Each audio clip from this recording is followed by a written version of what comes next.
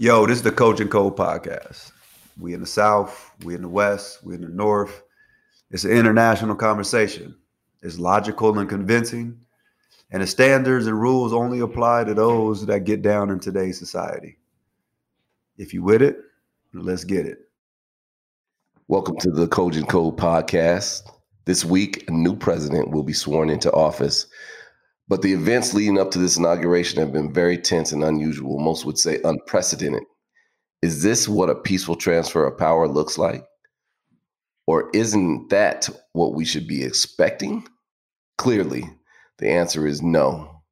We have seen insurrection on our Capitol, death of a Capitol officer, and people actually believing in the "Stop the Steal" slogan.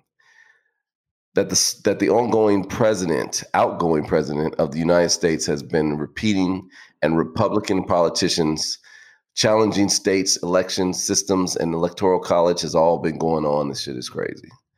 When the whole premise of the whole party is less federal government power and more state power, well, we also are seeing premeditated attempts at violence, at Joe Biden swearing in, and general condemnation of our allies and other countries, leading us to all wonder what in the actual bleep is going on.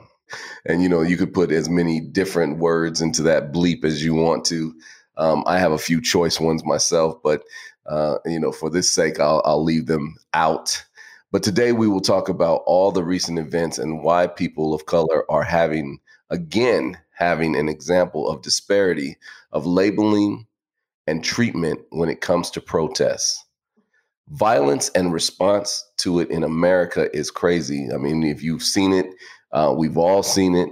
You think about the insurrection and how these folks were basically giving the open door to enter the U.S. Capitol when just this summer we were met, the Black Lives Matter movements and other movements of people of color and other folks out there were met with serious resistance, serious police presence, and serious government agencies in place to quell our movements. So let's get into it. So insurrection in the Urban Dictionary is defined as a revolt against legal and government authority in an effort to overthrow the government. And then it says the president was impeached because it was believed that he encouraged the insurrection. So I just wanted to kind of start off with what insurrection means. And I also wanted to play a clip because this president, as we know, sometimes will deny that he ever said anything after he is confronted or held to be accountable for his actions. So I wanted to play this clip of what he said. We will never give up. We will never concede. It doesn't happen. You don't concede when there's theft involved. And I hope Mike is going to do the right thing. I hope so. Because if Mike Pence does the right thing, we win the election. All Vice President Pence has to do is send it back to the states to recertify. And we become president, and you are the happiest people.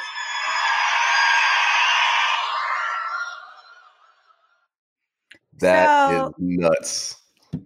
It's nuts because at the time of that speech, for those of you who don't know, which I doubt it's anybody in the world now, at the time of this speech, the Congress was meeting to certify the electoral college votes. And they had pre-planned a march on Washington is what they were calling it, right? Although I think that that's disrespectful, but they were calling it a march on Washington where the president spoke, his son spoke, Rudy Giuliani spoke, that lady from, I don't even know who she was. I can't remember her name, but she also spoke, and she was also part of the Republican National Convention. Exactly. Yeah, she's pretty scary.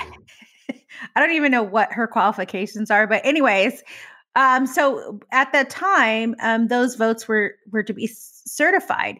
And also, I think what is important is, I don't know the number. I think it was 14 of the Republicans in Congress were going to also, at the time, state that they believed that the votes should go back to be recertified at the state level in the swing states in which President Trump had disputed the count of the votes, even though he had challenged it in all the courts in those states, and they had recounted the states where it was too close to call over already, and he had lost every single challenge to his objection, except for one in Pennsylvania, where they did determine that his representatives were allowed to go a little closer to view them as they were counting the original vote. That was the only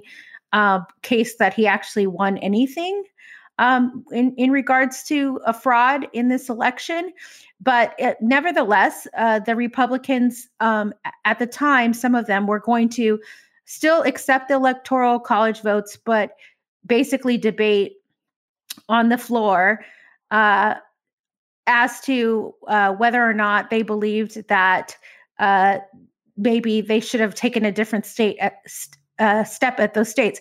The interesting part about that, though, that I want to get in there, is that those individuals weren't actually representatives from the states in which were the swing states. They were representatives such as Ted Cruz, who was from Texas, where President Trump had won by a significant amount of votes. So it was interesting to me, and that's why I think in the beginning of the topic, when you said the Republican Party generally stands for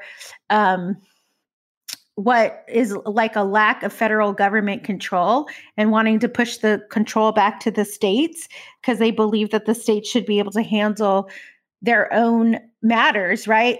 In this case, are basically saying that the federal government should get involved because they don't believe the states followed process, so it's a complete, about face on what they normally say they stand for. But I also think it's kind of hypocritical for you to basically object to a state that you don't actually govern over at all. Like, you should mind your business, right? Because it's not your state, and how much do you know about it anyway? But anyways, at that time, a riot ensued, right, while they're in there starting their debate on the floor, and they broke through the windows. They defecated and smeared feces in the hall of the Capitol buildings, the halls of the Capitol buildings.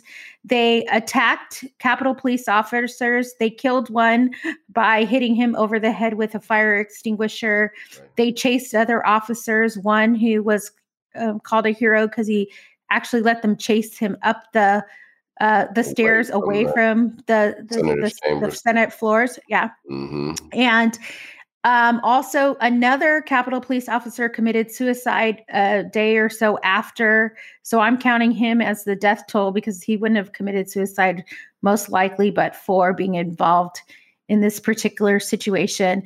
And then I think there were 53 to 60 other people who were injured. One woman from San Diego, who was one of the rioters, was shot in the neck and died.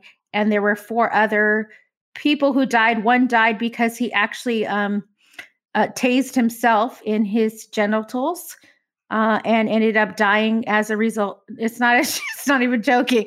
As a result of that, and then a couple of the other rioters had died. One had died of a heart attack. I don't know who. One was trampled. The other one was trampled. A lady was trampled, and I think another guy was also possibly trampled under the weight of the rioters that were storming the Capitol. And it was just I mean, all of us saw it, obviously. That day will forever live in infamy for me, just because, I'm a fan of movies like White House Down and those movies with like Gerard Butler, and they say I think the one with Jamie Foxx and Channing Tatum that they saved the White House and, all this kind of stuff. Like, I'm a fan of some of those movies, but to see this actually happen in real life, in real time, because obviously with technology and cameras and the fact that all of these, the majority of these rioters were self-videoing. I mean, they had their phones and they were live streaming every single thing that was happening, and live streaming each other, that, it was a real life movie going on at the same time.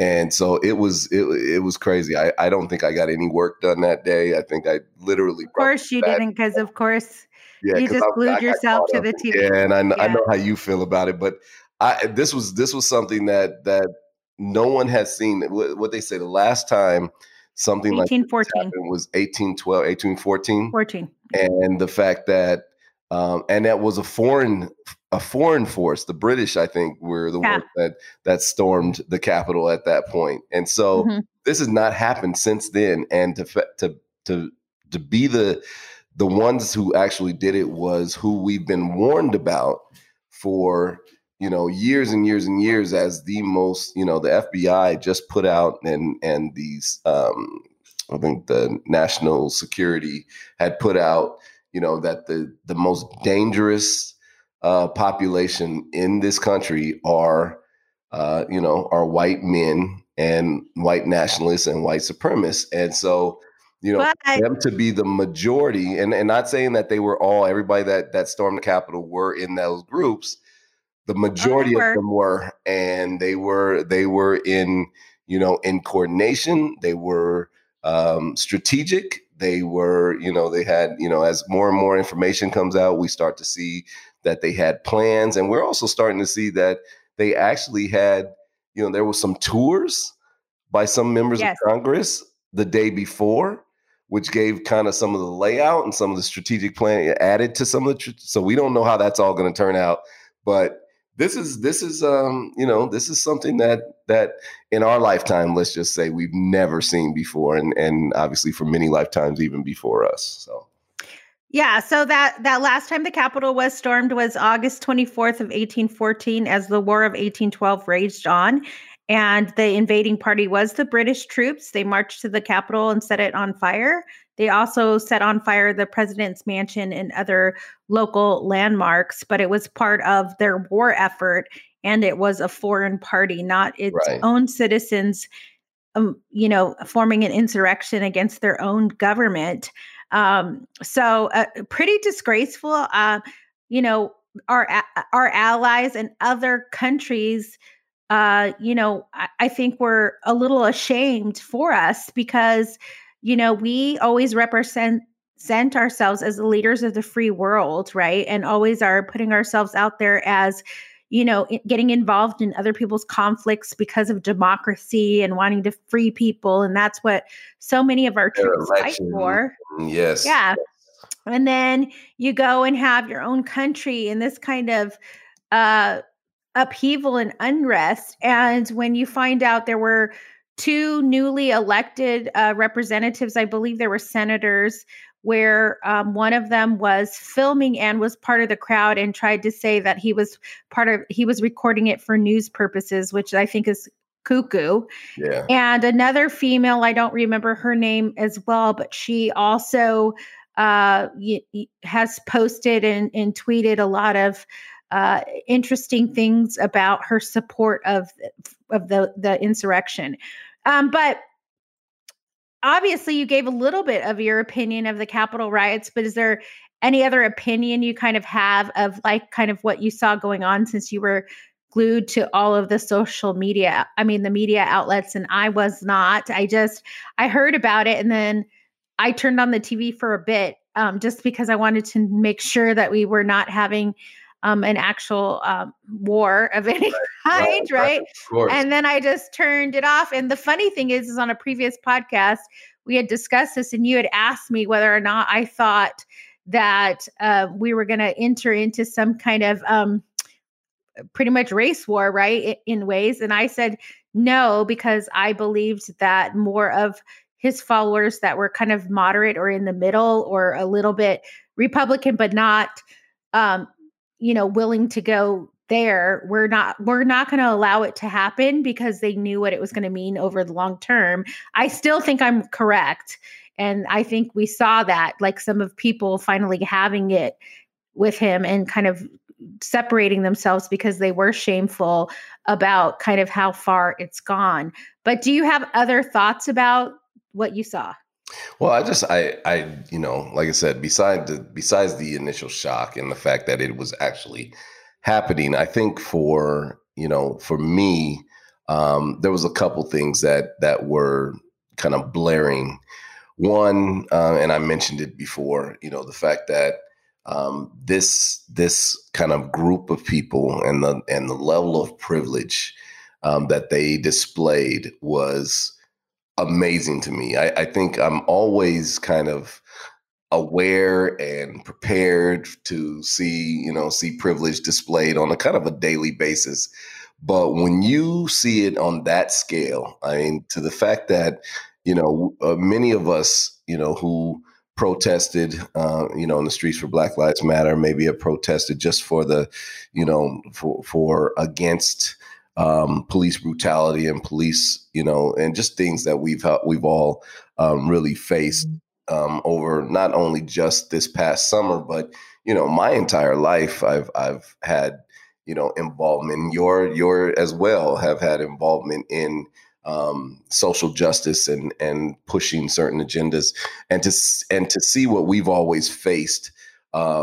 With National Guard being present, with police presence and riot gear, with all of these things. And for you to have that many people at a Save America, I think it was a Save America was one of the kind of themes of that protest as well, or that event was Save America. And, obviously the MAGA group and all of that kind of stuff, for all of that to actually be happening and there not to be any kind of, there for weeks we knew, those that have been paying attention for weeks, we have heard that they were coming to the Capitol, that they were that some of them were going to be armed, that they were going to be in, droves and in major numbers, and for there to be that kind of unpreparedness by, whether DC Metro Police, whether it be Capitol Police, whether it be, any other kind of protecting, for them to be able to do that and not face the resistance that we faced, even in small numbers, for that to happen, it just amazed me. And well, I mean, let's talk about that a little bit. Okay, so yes. We didn't see the National Guard storm into to the Capitol building until the nighttime. Yeah, for several hours they were able to roam the halls. Some of them were in Nancy Pelosi's office. A computer was stolen from her office. Yep. A note was written. They stole the podium, her speaker podium. They, were taking all kinds of pictures. It was a little bizarre, very disrespectful. They had zip ties, right? Mm-hmm. That they had in their hands. They were.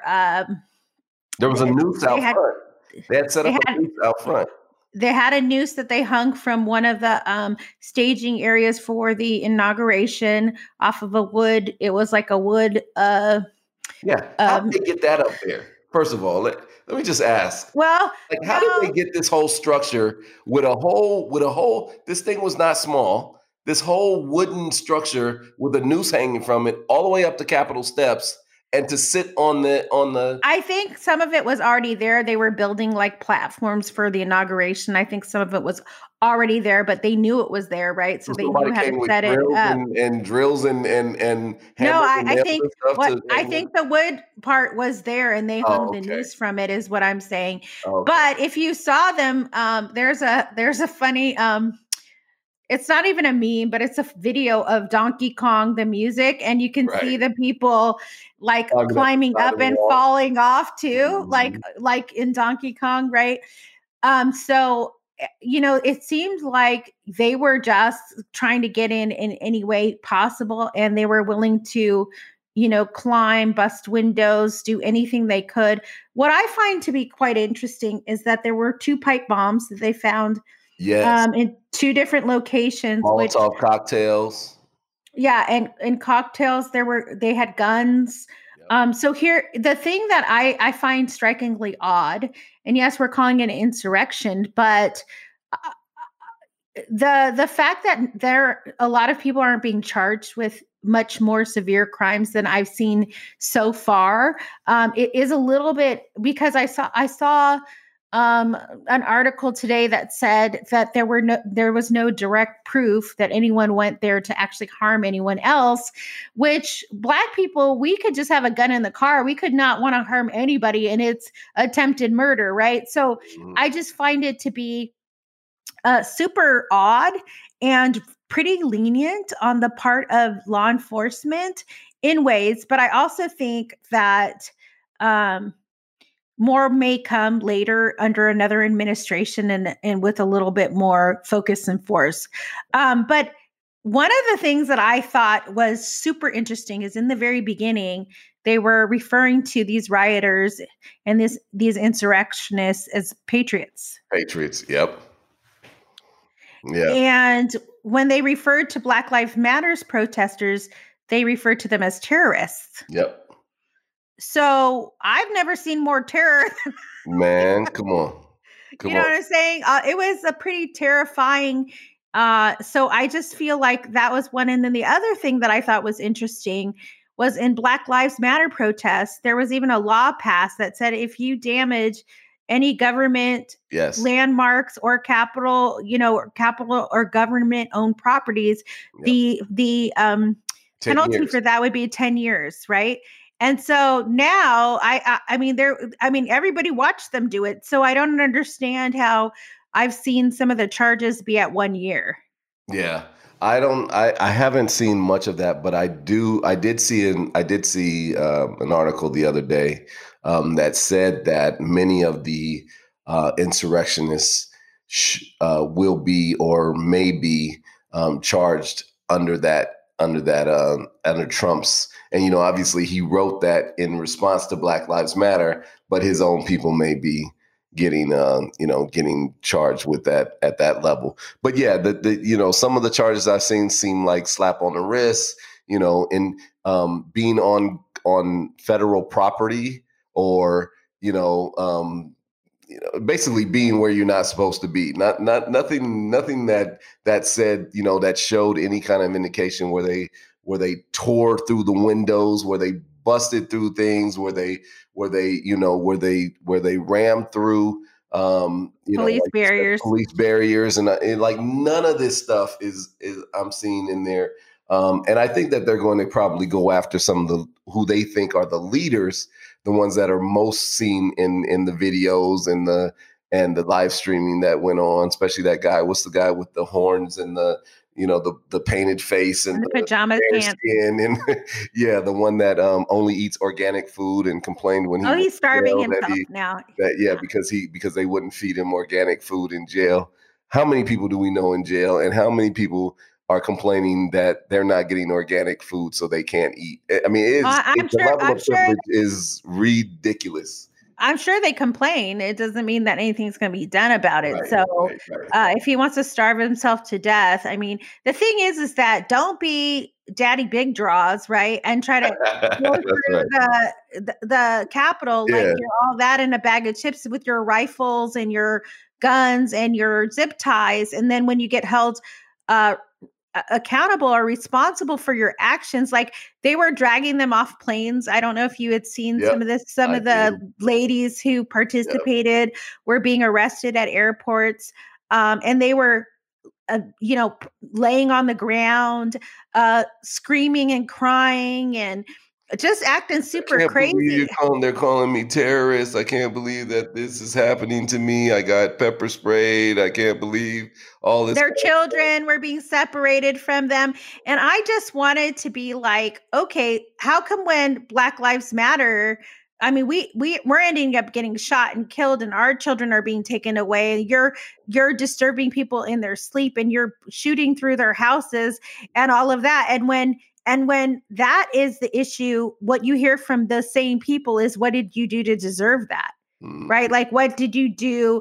Was this a drug house? Da, da, da, da. Whatever it is, it just seems like when the table is turned and you wanted to be all, stop the steal, and you wanted to be all crazy, and you wanted to go against the government when you're being held accountable to these laws or whatnot, you're acting like big old babies. And I hope that they get prosecuted to the full extent of the law, and that they end up in jail, and they learn, they become about that life, because they're gonna learn pretty quick that privilege that they have isn't so good. It isn't so. Your life was pretty easy, and you probably should have just not participated in this type of behavior. So we heard, and you played a little while ago what kind of was the catalyst or sparked, that got people lit to go and, that lit the fire for people to, from the protest. Because initially, right, they started this, they had this major protest. Trump said that there were hundreds of thousands. I would say that there were at least tens of thousands there, and it was a thick crowd. I mean, from every camera angle that I saw it was a huge crowd, and so I'll give that some credence. But the bottom line is, it was a protest at that point. It wasn't until he said, and others that you mentioned, Giuliani and John Don Jr. and other folks said, and basically gave the charge to go to the Capitol, to march down to the Capitol, that people started to head down there and actually make this happen. So, well, those were the Proud Boys that he told to stand back and stand by. Absolutely. And, everybody else who QAnon and all these other folks who believed in the conspiracy theory that had been pumped through the airways and pumped into their systems for at least 2 months, that this election was stolen, that there was fraud, and you mentioned already, none of that was true. All of it was lies, and except for the one issue I think that you said came by that had some grounds of truth, but that one even didn't have anything that was significant enough to overturn or even to bring to bear a recount or anything else. And this thing went all the way to the Supreme Court, which finally said, this is ridiculous. We're not even going to hear this, and it's a wrap. So, Wait, but I think it's important to say that there were recounts done. Right, there were states where the state law. Yeah. So if the state law or the Secretary of State had set parameters for close elections, and if they were pretty close, they do recounts. And just so we're all clear, in the past, in every election, when they have performed recounts, they have sometimes discovered within 1,000 votes, additional votes. So when it's super close, they have discovered that when they recount, that they will find a couple of hundred votes up to 1,000 votes at the maximum. That's right. To that would count. However, when the margin of loss is hundreds of thousands or 50,000 or 80,000, they have never in past elections found that recounting has caused the result to be different. So I think one of the other things that got a little bit, brushed under the rug is that he kept claiming fraud, but when they brought the cases in front of the courts, they never actually claimed fraud. They claimed all kinds of other things. They blamed the computer systems, the way the votes were counted. We weren't close enough to see, but they never actually claimed fraud. But he keeps touting that there was fraud, but none of the cases that they brought actually showed fraud. It just tried to insinuate that there was fraud by bringing another claim, which is why a lot of it was baseless and ended up getting dismissed, because there was no actual evidence that was backing up what they had claimed. And so therefore, a dismissal is not the same as being tried and then there was a finding. Right. A dismissal means that you didn't have enough evidence to even hear the case or bring the case. So it gets dismissed because no judge wants to hear it. And so I think that's what I'm a little disappointed, even in and I know people won't want to hear me say this, even in the Republicans that wanted to challenge it, because some of them were lawyers and they know better than that. They took evidence like everybody else. You know that if there's not enough evidence to bring a case in front of a court, it gets dismissed. So the fact that you're going to even get up to form your mouth to say any of this. Now, the thing I wanted to get to earlier is that a lot, including Miss Loeffler, right? Kelly Loeffler, a lot of those folks who were going to challenge and debate on the floor decided after the Capitol riots to retract it, right? And decide to speak out against what they saw as insurrection against the country. And I'm going to give credit where credit's due, because Mitt Romney got up there and he gave the most scathing rebuke of this president, although he's never really been his fan. And a lot of times when he felt something was wrong, he voted against his colleagues and for what he thought was right. But he basically told his colleagues that they should be embarrassed, that they have supported this narcissist for this long. And this is the result of doing something like that and not being true and honest to what you know is right. And I really liked what he had to say, because he was kind of saying, shame on you. And this is what we get for not doing what was right and not following the oath that you took to protect the people that you're representing. So big ups to Mitt Romney. Yeah. I thought he. Yeah. And I think Mitt Romney, since you mentioned him, he's actually kind of been on the right side of this whole thing from the beginning. I think he was one of the only Republicans that voted for impeachment on the first impeachment. Yes. As well. So he's been around this situation, and I think his conscience and his belief in God and whatever drives him, and his probably lack of fear of Trump, which, he seems to be one of the only ones who don't fear Trump's backlash on in his world in Utah. I guess he's protected or something. I don't know, but yeah, he's held his ground in that.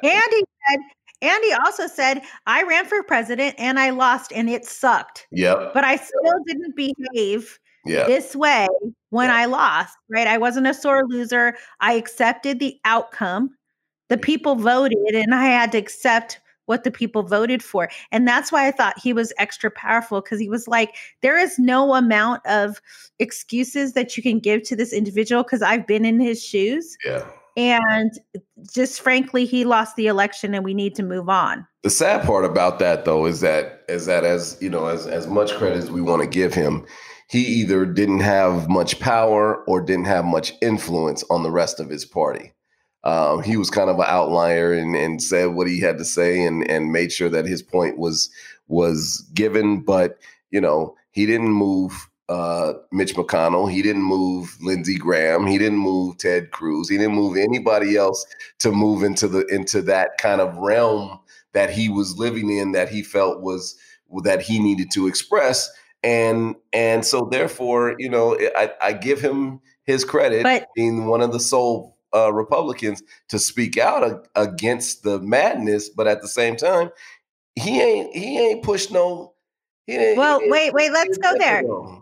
So he is going to be on the right side of history. That's one, right? And a Lone Ranger. Yeah. Secondly, Mitch McConnell and Lindsey Graham were also going up for re-election. So they were in an election cycle, which means that they recognized that Trump's supporters were loud and proud in the states in which they represent. Do I think that's they sold their soul, basically?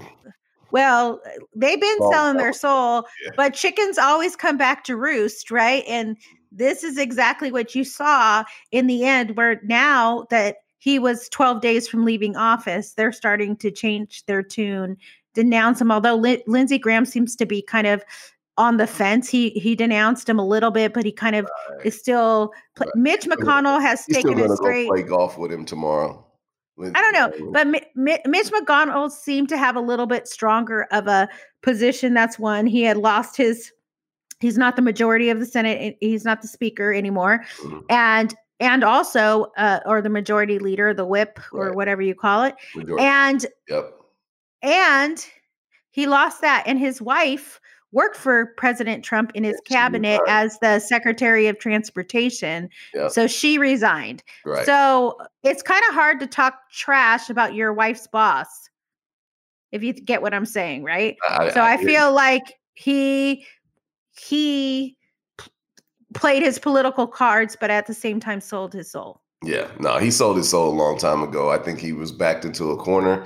And like you said, him, Pence, the rest of them, they are hoping to continue to have some kind of a political career after the Trumpism is passed. And so, yes, they, I think that they ran into a wall. I think they realized that, this is the most unacceptable. I cannot go any further with this guy because he just literally told folks to come and storm the Capitol, which they did. People got killed, and they literally were coming to either kidnap or assassinate, destroy the House, Nancy Pelosi, and they were talking about killing and hanging Mike Pence. So, I mean, let's talk about that. So Mike Pence separated. They said that he hasn't been talking to Trump for a couple of months, that he stated that he was not going to go against certifying the votes, right? He was going to do it. And he also Trump did not want to do the 25th Amendment, which he was requested to do. Well, I get why he didn't do that. But here's and we can get into what those are. But I do think that he knew that the heat was going to be on his butt after he decided to separate from the Trumpsters, and basically take a stand and go along, because there was no fraud, go along with the outcome of that election and allow the Constitution and the political process to do what it's supposed to do. Right. Okay. So let's talk about it. So what we found out this week is that President Trump is the only sitting president in history to be impeached a second time. That's right. But before this, they, like you spoke of, they were going to invoke, or they were talking about invoking the 25th Amendment. And that was the day that the Capitol insurrection occurred. The 25th Amendment, it was only 12 days before he was supposed to leave office, right?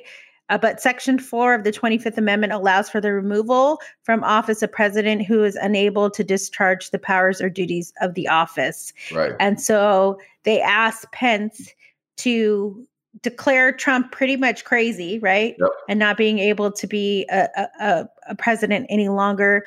I just want to mention that has only been used before, such as when John F. Kennedy was shot. They had to use it because he was incapacitated and obviously could not, be a president. Or they've only used it in those type of times where a couple judges, I think that has been.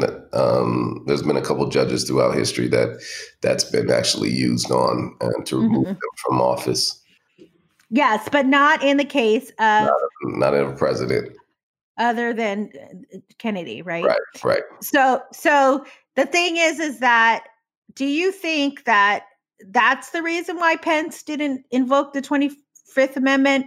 Or what do you think the reason is that because Pence, they're saying, has not talked to him and is not talking to the president. Yeah. They have been separated. He denounced his actions.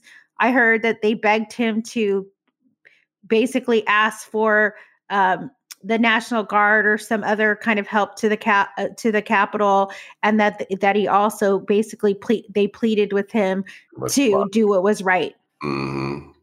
So I think when I think about Pence,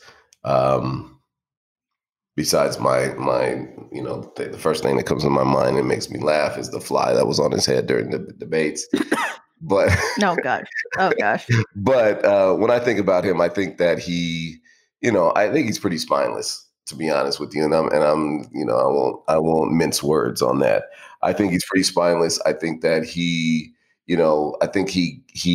has ridden this the coattail and been on this Trump train for all the way up until January 6th. As a matter of fact, I think on January 6th or the day before January 6th, maybe the 5th or the 4th, he spoke and said that we're going to stop the steal and we're going to do this and we're going to stand up against, the left, and we're going to. So he wrote it all the way as far as he could write it. And then, he got to the point where he just couldn't write it anymore. I also understand that he being the head of the coronavirus task force hadn't done a coronavirus, briefing or been involved in the coronavirus meetings for months. So, I mean, we're talking about a guy who, I think he slipped in on the coattail of Trump, became vice president, rode out the company line for as long as he could. And it got to the point where he and his family were actually in danger on January 6th. As a matter of fact, from what I understand, they were minutes away from the insurrectionists when they broke into the Capitol. They were literally 60 seconds or a minute or two away from catching him and his family before they Secret Service was able to rush him out of the building. So they were coming for him. And I think that he just is to the point where he's like, I'm not going to do because he has the power to remove Trump from office right now. He won't. Yeah, but to me, here's the thing. Honestly, I didn't know that was the proper way to go about it. I do think that he is a very dangerous individual. I think that he's lost his ever-loving mind, although I've always believed he's a narcissist and is going to do what's best for him. I think people need to really understand, and I've said this in other podcasts we've done, is that if it's going to be him or you, it's going to be you. He will let you fall on the sword, kill yourself, go to jail, lose your licenses. He does not give two craps. He will use you and use you up for his purposes. And once he doesn't need to use you anymore, you are like discarded trash. Yep. And he's done it to his personal lawyers. He's done it to people like when the first impeachment and it was closing in around him. He although he pardoned some of them, he allowed all those people to fall on the sword and basically take the responsibility for things he probably directed them to do. And I think you reap what you sow, and I think something's going to happen to him. As a matter of fact, when you do those kind of things, I think karma will, come and catch up with you in some way, shape, or form. That's just what I feel. But I think that these Trumpsters need to be awake and aware that he didn't care about what's going to happen to you if you're going to end up in jail, if you're going to be away from your families, if your kids were going to have to go into the system because he led you to this moment. I mean, take your own accountability for it, but he doesn't care. Well, what's funny is that you and what you're saying is absolutely true. And the fact is that what's funny to me as I listened to the rest of that speech, you played an excerpt of it earlier, but the rest of that speech, he was saying, and I'll be there with you. Where was he? Yes. He went back into the White House. Yeah. He started watching TV, kicked his feet up, took his shoes off, and watched the whole thing go down. As a matter of fact, while the whole protest and the speeches and the event was happening, we've seen video of him and Don Jr. and all of them live streaming and listening to music and dancing and having a ball. This was almost like this was a game. Like this was while you had all these raving mad people out in the crowd, literally armed up in body protection and helmets and shields and flags and sticks and bats and all of these things, pipes. I think one of the police officers reported that they had pipes and all of these things, and all these people are like raving and raving and raving, and you guys are kicking it back there and behind the tent. Like, this is awesome. Yeah, but you know what? Again, I think karma's going to come back to get them, and I hope that it does. If you don't care about other people, I mean, now I'm going to bring up the Lady Aldo the lady who was from San Diego who was shot in the neck, the first one that they carried out. She was a veteran, right? Air Force.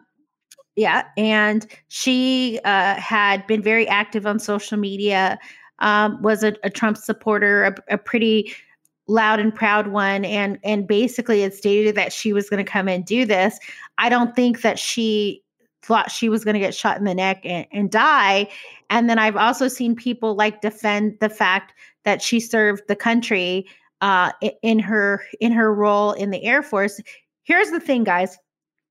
I appreciate her service when she was serving the country. However, in this moment, she wasn't serving the country, and she became a terrorist. Yeah. And there have been many people in history who have, in one way, served, and then in another way had PTSD or have come back or, shot up a bunch of people or acted crazy. And then they become exactly what they are. You don't stay forever in the golden light of your service if you behave like a lunatic later on. So I don't think anyone should have died, but I do think when you participate in this type of violence and this type of, like I said, bad daddy big draws type of behavior where you really think you're going to do something, you've got to be prepared to die for it. And she did. And that's unfortunate.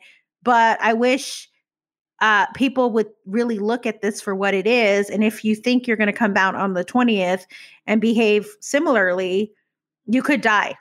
Yes. Right. And we talked a little bit about the double standard before. And I just want to mention, when they talk about, these, because many of those people were ex-military, many of those people were even law enforcement. Some of them were current military and current law enforcement. Some of them were Capitol police officers, right? Some of them were Capitol police officers or Virginia police. I think there's 2 Virginia police officers that were just fired or arrested. So many of them were, either former or active military and law enforcement. Now, listen, the bottom line is, yes, I agree with you. Thank you for her service to the military, but she was a terrorist on that day. And if she wouldn't have jumped through that window that was busted through, that was barricaded, and those barricaded doors, then she wouldn't have got shot in the neck and she wouldn't have died. And the Secret Service told them to not, they begged them to not come through that door and not to come through that window. And she with a Trump flag tied around her neck, she jumped through that window and she got shot. Now, let's go back to how people are, how the double standard is with how we feel about our veterans, right? Geronimo Pratt was a veteran. Yeah. Right? He was sentenced to 27 years in prison unjustly, without any evidence, falsely accused, and spent that time in jail. He was a veteran. Nobody cared about him being a veteran. There's many, many, many. We can go down a list of 1,000 names from the Black Panther Party or from other, Black liberation movements and other movements and other people of color. Any other person of color. Yes. It doesn't matter if you're Black or brown or even yellow. Come on. It does not matter because your life, what they're telling you, it does not valued the same. It's just they completely put it on display. I'm not thankful for what happened at the Capitol, but what I am thankful for is the clear, undisputed, shut those people up on social media message that it did send to stop talking all this junk about people and Blue Lives Matter. Where's Blue Lives Matter now? I don't see any Blue Lives Matter now. One of the officers that were interviewed, Falcone or whatever his name was, that's a hero that was interviewed, that got beaten. He got beat with a thin blue line flagpole. Flagpole that had a thin blue line flag on it. And that's supposed to be the symbol of Blue Lives Matter. So you're right. But come on, man. They didn't care about that. Okay. So yes. So I think it's double standards. And so people who listen to this podcast, the thing is that wake up and smell the coffee. There are double standards. There are racism. and there is a value to life that is placed separately on white life versus any other person of color's life. And history has repeatedly taught those lessons to us over and over again. So it's undisputable. It just put it on display in this particular front and center for us, to see that when it comes to us, we're terrorists. When it comes to them, they're patriots. When they're busting through the Capitol building with zip ties and smearing feces on the wall, I'm not hearing a lot of you guys echoing how disgusted you are. I just hear you being quiet, but I don't hear the Blue Lives Matter or what did they do to deserve this type of conversation or any of the stuff you like to say every time. What about the treasonous Confederate flag that had never, ever, ever in the history since the Civil War? Well, never in the history of America. Wait, but what are you talking about? I'm saying it was in and flown inside the Capitol of the United States and never had before. You can't even bring that up because that is a symbol. When you bring that up to people, especially in the Deep South, as you know, they say, well, my grandfather was in the, and so they make it okay that somebody related to them behaved in a certain way and that flag symbolizes their legacy or their history rather than talking about it for what it actually represents, right? You've seen it over and right. So here's the thing. It's like everyone just needs to get off their little high horse and really look at it for what it is and stop coming so crazy at people who are trying to say to you, we're not treated the same. It's not fair. The justice system does not carry the same weight for someone who has privilege that it does for someone who doesn't have privilege. Let's stop the bull crap and really talk about it for what it is going forward, because this is proving to you right now that if this hasn't happened since 1814, and it's happening now, and we're trying to make excuses. He's still in office because we didn't invoke the 25th Amendment. We've put him impeachment. Now 10 Republicans have joined on to this impeachment effort, although it will not come to the conclusion because the Senate does not come back to back to work. They've been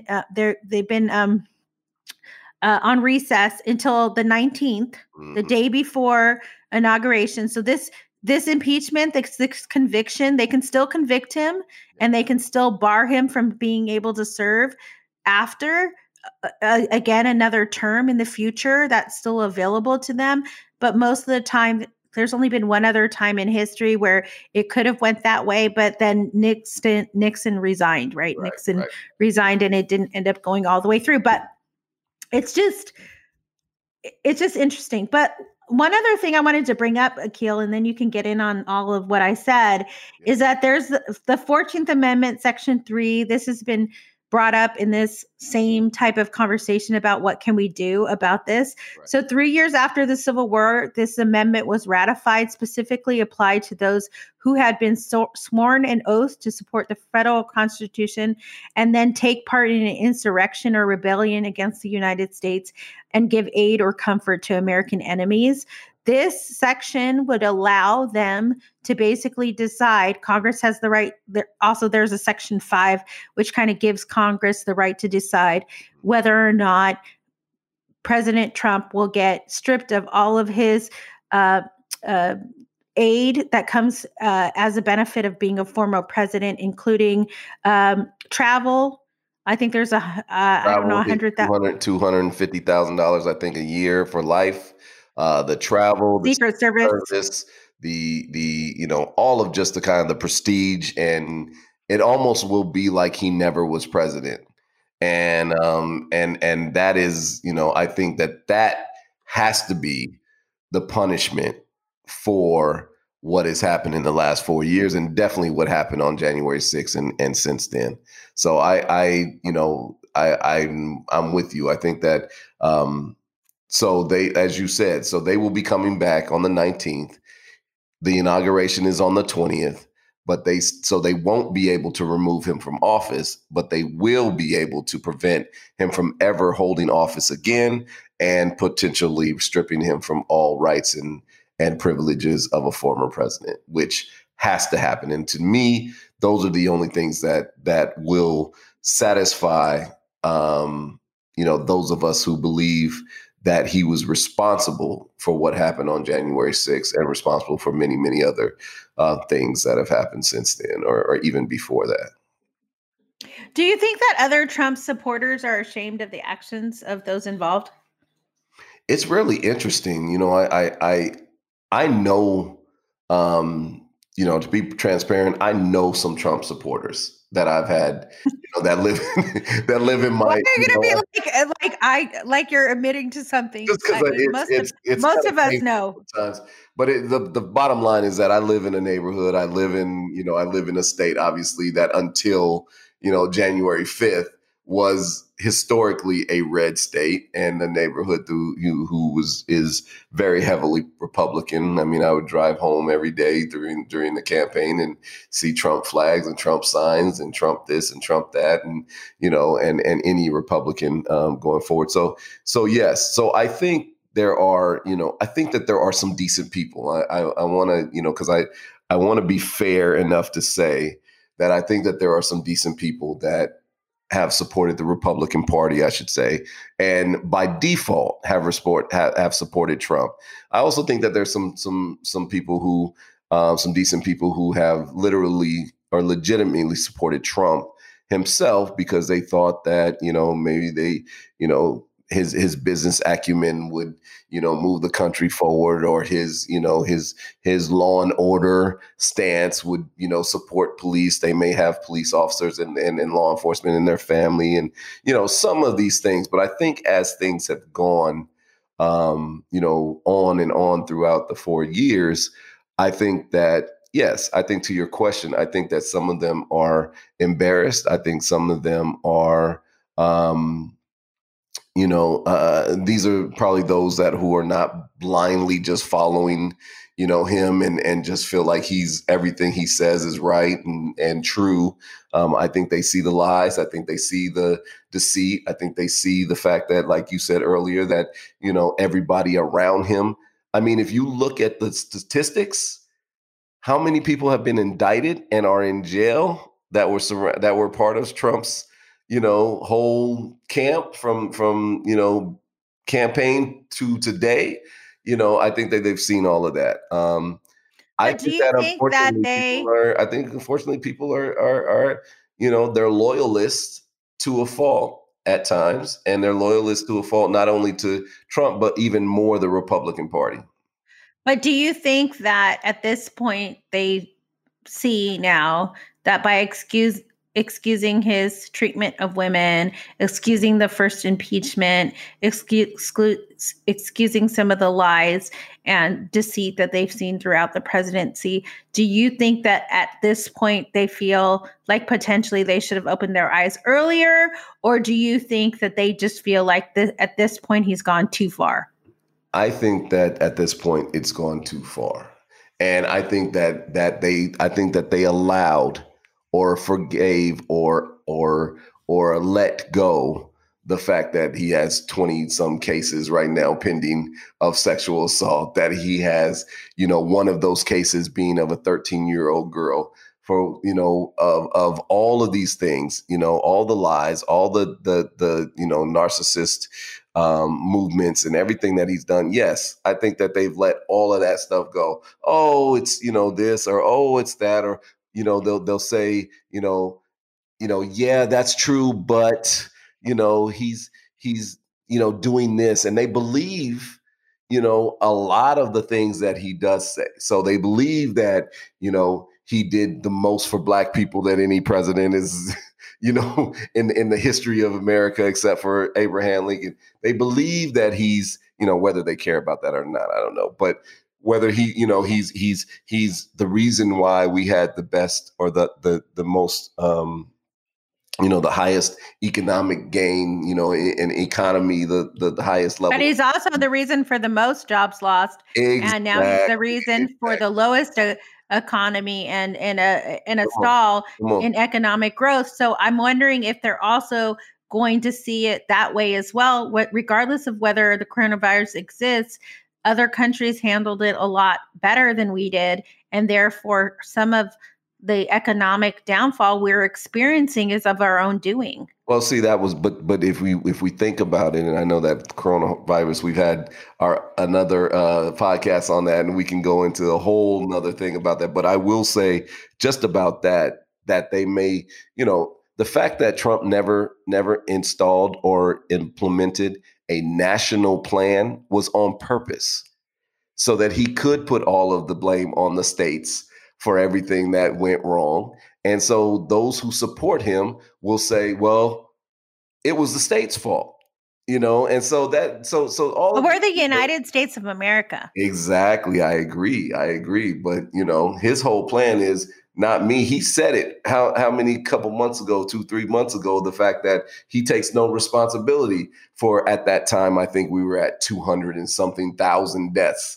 So I mean, that's just the way he rocks, and we know. I think that the Republican Party, though, before we get off of just that, is when you talk about those who support him and those who I know, I think that they can't wait for him to get out of office. I think that they hope that he goes away quietly, and the only way that he's going to go away quietly is and he won't go away quietly, for the sake of that word. But I say the only way that we won't have to deal with him, at least in office, is if his rights are stripped and he is not able to ever hold office again, that he is disbarred or whatever it's called, that he can never ever hold office. Disqualified. Yeah. He's disqualified.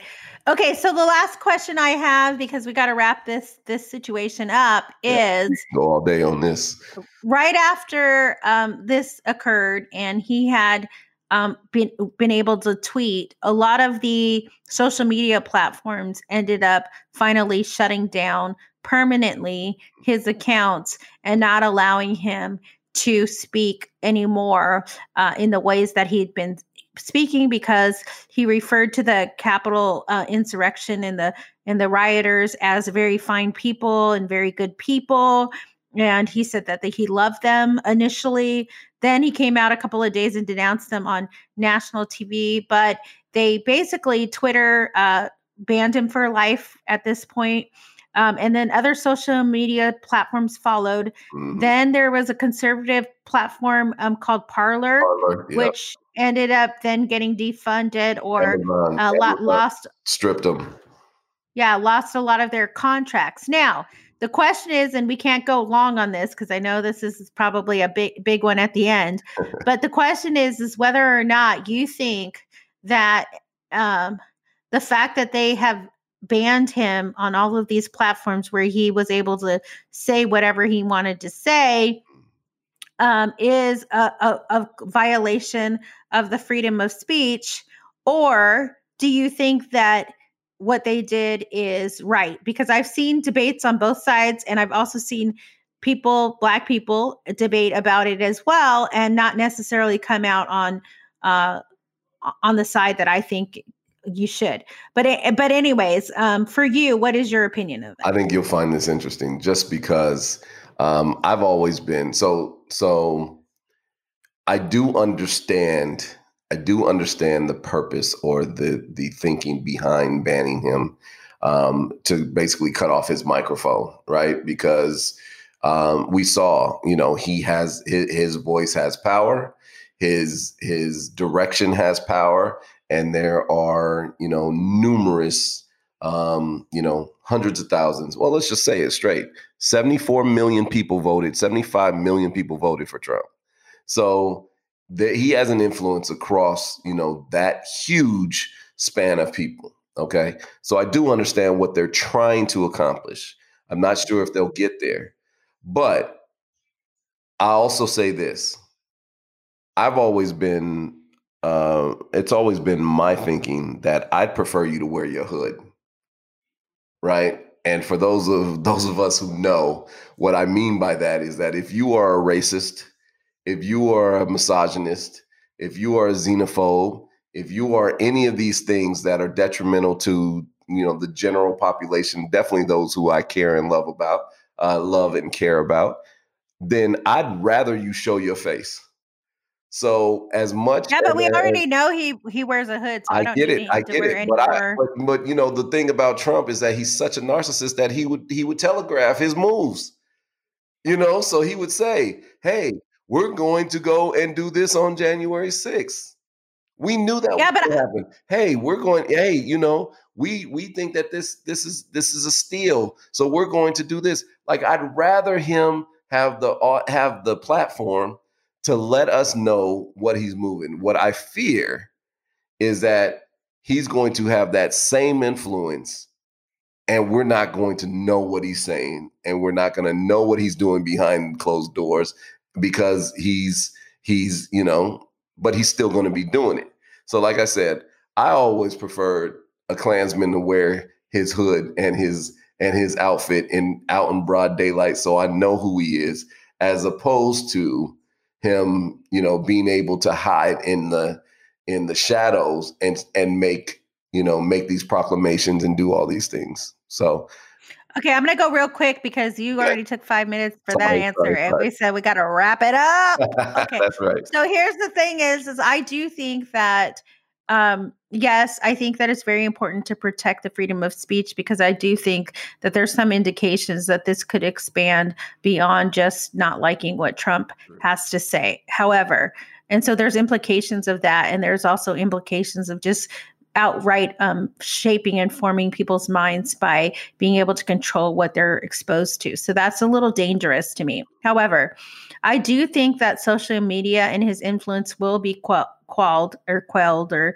whatever, especially if he can't get on mainstream TV and he's also not able to be mainstream on social media. I don't think his influence is going to span as wide as he's had the opportunity for it to span at this point, because I think that people in general are sheep and they're consumers. And so they're just going to consume what is readily out there and believe what's going on, especially when you hear some of Trevor Noah's funny skits where they go out and ask Trumpers if they've read the Constitution or did they read the Mueller report, and their answer always is no, but they heard a snapshot on social media, conservative media.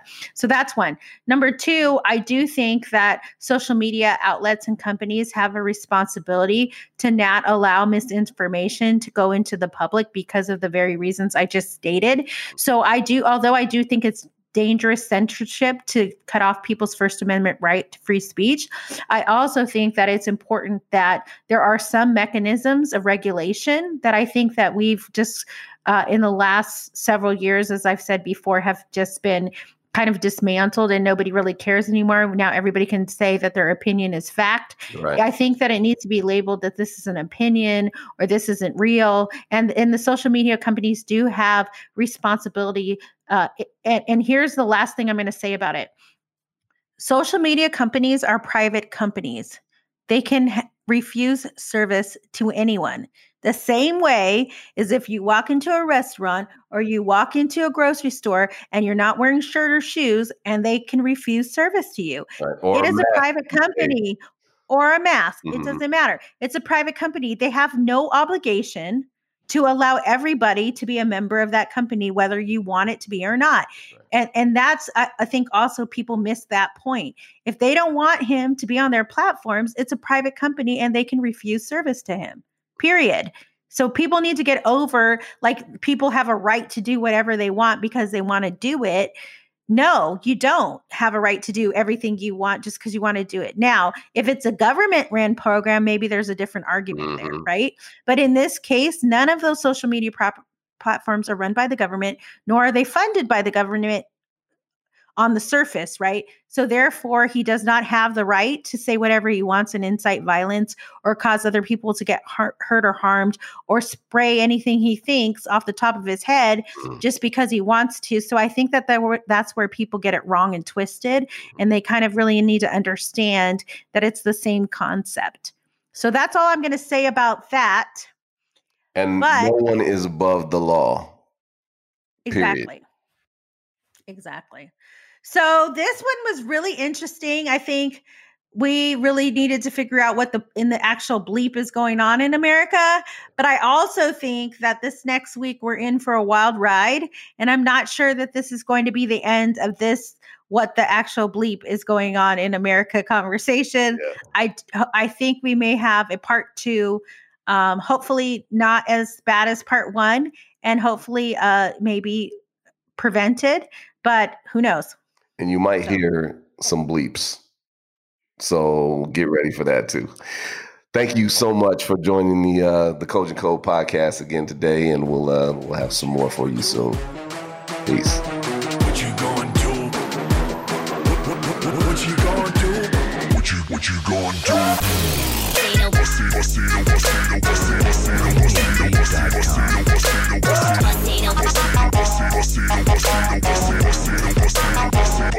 Bust.